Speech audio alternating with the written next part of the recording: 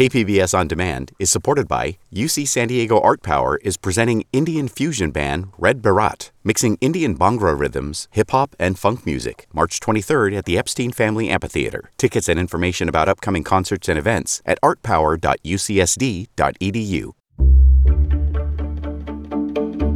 Good morning, I'm Debbie Cruz. It's Thursday, August 10th. We'd like to apologize for being offline the last 2 days. Sickness struck our podcast team, but we are back now, so let's get right to it. The San Diego City Council seems uninterested in reviving a housing proposal. More on that next. But first, let's do the headlines.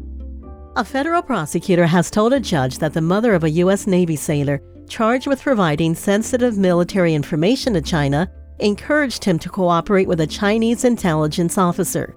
Assistant U.S. Attorney Fred Shepard this week told a federal court in San Diego that the mother said it might help him get a job with the Chinese government someday. Shepard also urged the judge to not release Jin Chao Wei. The 22-year-old sailor who was based in San Diego was one of 2 sailors arrested last week and accused of providing military information to China. Kaiser Permanente's third hospital in the county is now open, but some nurses and their union are raising concerns over staffing at Kaiser's other 2 hospitals. Leadership with the local United Nurses Association of California say some staff have been transferring from Kaiser Zion and the San Diego Medical Centers to San Marcos. Kevin Soriano is a registered nurse at Kaiser San Diego Medical Center. At the end of the day, it's about providing the adequate personnel to take care of the patients. In a statement, Kaiser says all its medical centers in San Diego are fully staffed and meet or exceed California's mandated nurse staffing ratios, adding that patient and staff safety is a top priority. Today is expected to be hot and humid for most of the county. The National Weather Service says there's also a slight chance of rain and thunderstorms. Temperatures will almost reach the 80s in inland areas. We'll be in the low 70s by the coast and we'll hit 100 in the county's desert areas. From KPBS, you're listening to San Diego News Now. Stay with me for more of the local news you need. KPBS On Demand is supported by UC San Diego Osher Lifelong Learning Institute, hosting an open house to learn about the upcoming classes and seminars, member benefits, and meet the volunteer leadership team. Saturday, March 30th. Registration at extendedstudies.ucsd.edu/OLLI.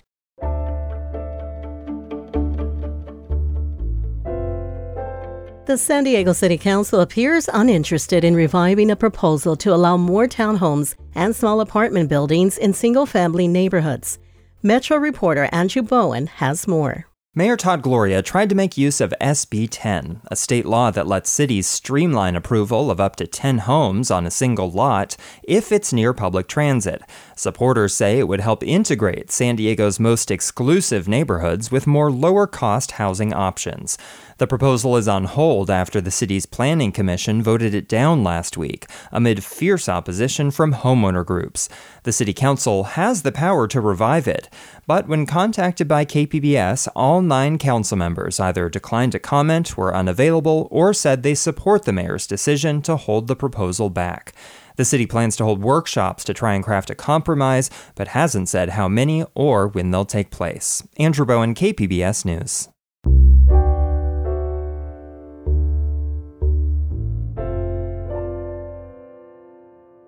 If Tijuana was in the U.S., it would be the 5th most populous city in the country. But the border city's infrastructure can't handle its large population. Border reporter Gustavo Solis examines the sometimes deadly consequences.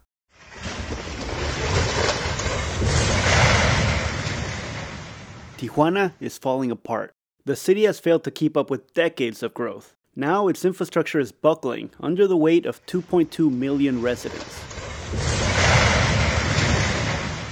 You're listening to a 3-story apartment building collapse. It happened after a rainstorm in April. City officials are currently monitoring 12 other buildings at immediate risk of collapse. This is the result of heavy rain, shoddy and sometimes illegal construction, and lack of investment in public infrastructure. So there's no prevention, and there's not also a way to modernize. So says Carmen Romo. She's an activist with Tijuana Calidad de Vida. The group monitors Tijuana's failing infrastructure. Romo believes that the city could and should do more to prevent these catastrophes. I mean, what's happened is that the city, it comes out with more a reactive action on whatever it's already broken, but they don't actually have like these programs to rehab, modernize, and maintain. Making matters worse is Tijuana's geography. The city is full of steep hills and deep canyons that are particularly vulnerable to deadly flash floods. The currents are strong enough to drag children into sewer drains and sweep cars off the road. Corpses regularly wash down to the bottom of canyons. Just south of here, we found 2 teenagers who drowned.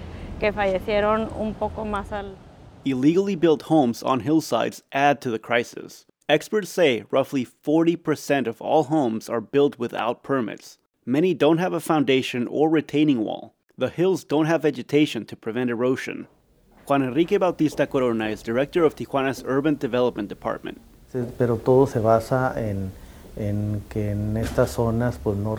All of this is based on the fact that they don't respect the rules and regulations. This is all happening while Tijuana is experiencing a housing boom that's partly fueled by Americans looking for more affordable housing options. Rents in Tijuana are among the highest in Mexico, and supply is limited. Bautista Corona says the city is doing what it can. Staff monitor homes at risk of collapse and ask residents to relocate. Some people don't want to leave. Unfortunately, we can't remove them by force.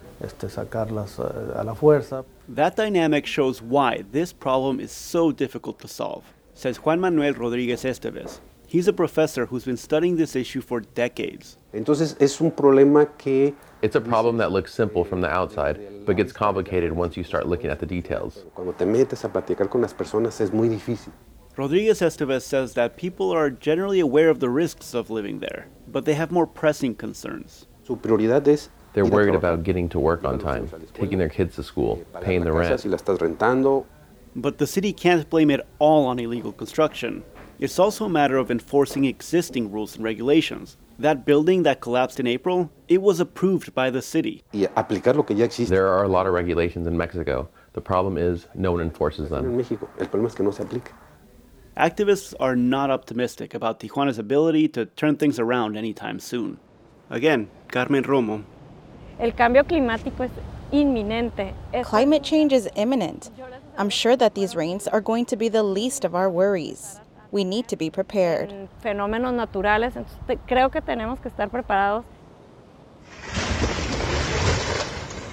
Meanwhile, the crumbling continues. In part 2, border reporter Gustavo Solis talks about cross-border sewage and how it's a well-known crisis in the San Diego-Tijuana border region. He also says the problem is more complex than many realize. Tijuana's Parque Baja California should be the ideal community park.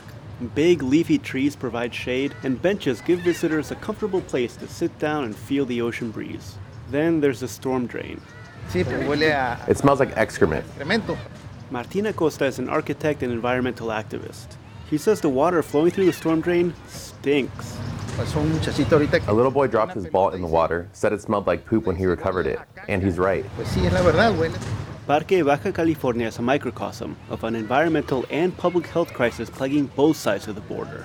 In theory, the sewage and storm drain systems should be completely separate, but in practice, People connect to the storm drain, and then we end up having wastewater running through those storm drain pipes. Carmen Romo is an activist with Tijuana Calidad de Vida. She says residential and commercial properties throughout Tijuana illegally connect their sewer lines into the storm drain. As a result, countless gallons of untreated sewage flow out of storm drains into the ocean and then north towards Imperial Beach and Coronado. We are looking at some of the pipes that are for storm drain, and you'll see liquid that it's coming out of them, and it's not raining. So, and we can also tell it by the smell. Playas de Tijuana is a beach neighborhood just south of the border. There, the coastline is filled with storm drain pipes emptying out into the Pacific Ocean. These pipes should be dry when it isn't raining, but they flow nearly year-round. This is something that happens on a regular basis, and through the coast, if you walk along, you'll see several storm drains just popping up sewage. And this is happening all over Tijuana. A little bit more inland, there's a canyon that diverts stormwater directly into the Tijuana River, which flows into the U.S. Rosario Zagaray is an environmental activist with Wild Coast. Even though it hasn't rained, water is still flowing. Obviously, this isn't rainwater. Why does this happen? Many of the homes along the canyon are illegal builds with no permits. Baja California officials only connect homes to sewage systems if the property owner has a deed, but many of these homes aren't on the books. They don't have deeds to their home, so the state can't connect their sewer line. Other folks have deeds, but they don't want to pay the connection fee. Without alternatives, people who live in these houses simply connect their sewage pipes to storm drains. Romo says residents have been complaining about these issues for decades, but officials ignore them. Part of the problem is tension between state and local government. She says they point fingers at each other and nothing ever gets done. The state manages the water and the sewer, and then the city of Tijuana manages the storm drain. Juan Enrique Bautista Corona is director of Tijuana's Urban Development Department. He says the city reports illegal sewage lines to the state. We report issues to the state agency, but they handle inspections. He says it's the state's responsibility to address the problem. The state agency in charge of wastewater did not respond to questions from KPBS. Bautista says that Tijuana does clear garbage that clogs up the system. The city has collected 6,000 tons of trash in the last 3 years. Juan Manuel Rodriguez Esteves is a professor who studies Tijuana's infrastructure. He says conflict between state and local governments is a constant obstacle. When you go to the city or state, they both tell you that it's not their problem. But he also says Tijuana residents and businesses need to take responsibility and obey the law. Regardless of who's at fault, Rodriguez Esteves says that the crisis won't be solved without massive effort from all parties. I don't have a magic solution for you. There has to be coordination between the city and state. It's a matter of all of us being organized. Until then, the untreated wastewater will continue to flow. Gustavo Solis, KPBS News. Coming up, we have details on a new plan to help community college students from marginalized communities. We'll have that story and more just after the break.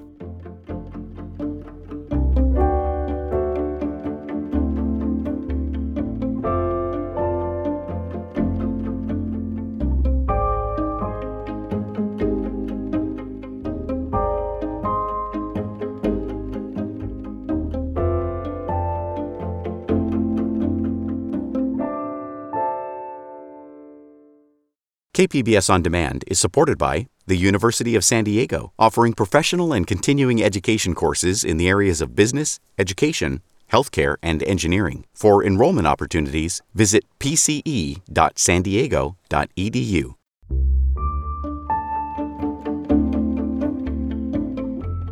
City governments across the country are putting up the Help Wanted sign looking for workers in a range of fields, from public safety to sanitation. Reporter Melissa May says there are close to 1 million public service job openings across the country, including here in San Diego. The American Federation of State, County, and Municipal Employees, also known as AFSCME, brought its national Staff the Frontlines tour to San Diego on Wednesday, calling on people to apply for public service jobs. Lee Saunders is the president of AFSCME, representing 1.4 million members across the country. For the everyday heroes currently in public service, whose jobs are more difficult because they don't have enough co-workers to help handle the load. We need to staff the front lines. More than 970,000 vacant jobs exist in the public service across the country, and this program is designed to deal with that. The Staff the Frontlines bus will stop and hold recruitment events in more than 20 cities across the country this summer. The city of San Diego lists its available jobs online at sandiego.gov/jobs. Melissa May, KPBS News. California's Chancellor of Community Colleges has unveiled a plan to improve access and support for students from marginalized communities. Education reporter MG Perez has more on the story. Vision 2030 is a master plan to increase the access, support, and success for 1.8 million community college students across California. State Chancellor Dr. Sonia Christian presented the plan at an education gathering hosted by Southwestern College. It includes in-state tuition rates for any student living up to 45 miles south of the Mexican border and dual enrollment in at least one college class, starting with every ninth grade high school student.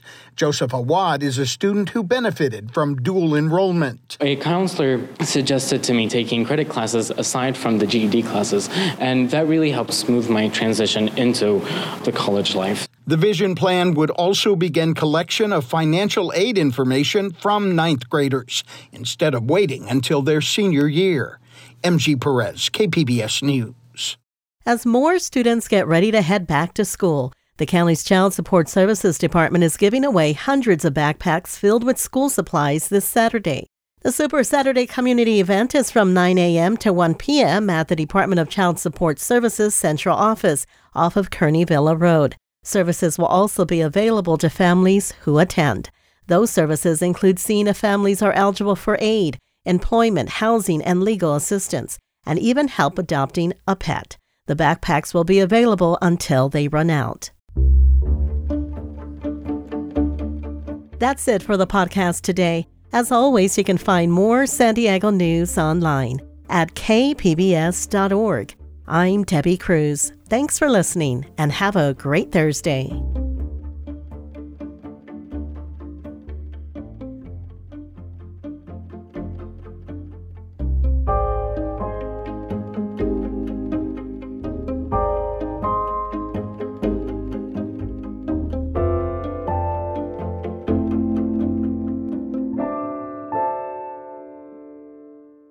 KPBS On Demand is supported by the San Diego County Toyota dealers, whose commitment to customers extends to giving back to the community and who are proud to support the City of San Diego lifeguards with their important role of keeping our beaches safe. Toyota, let's go places.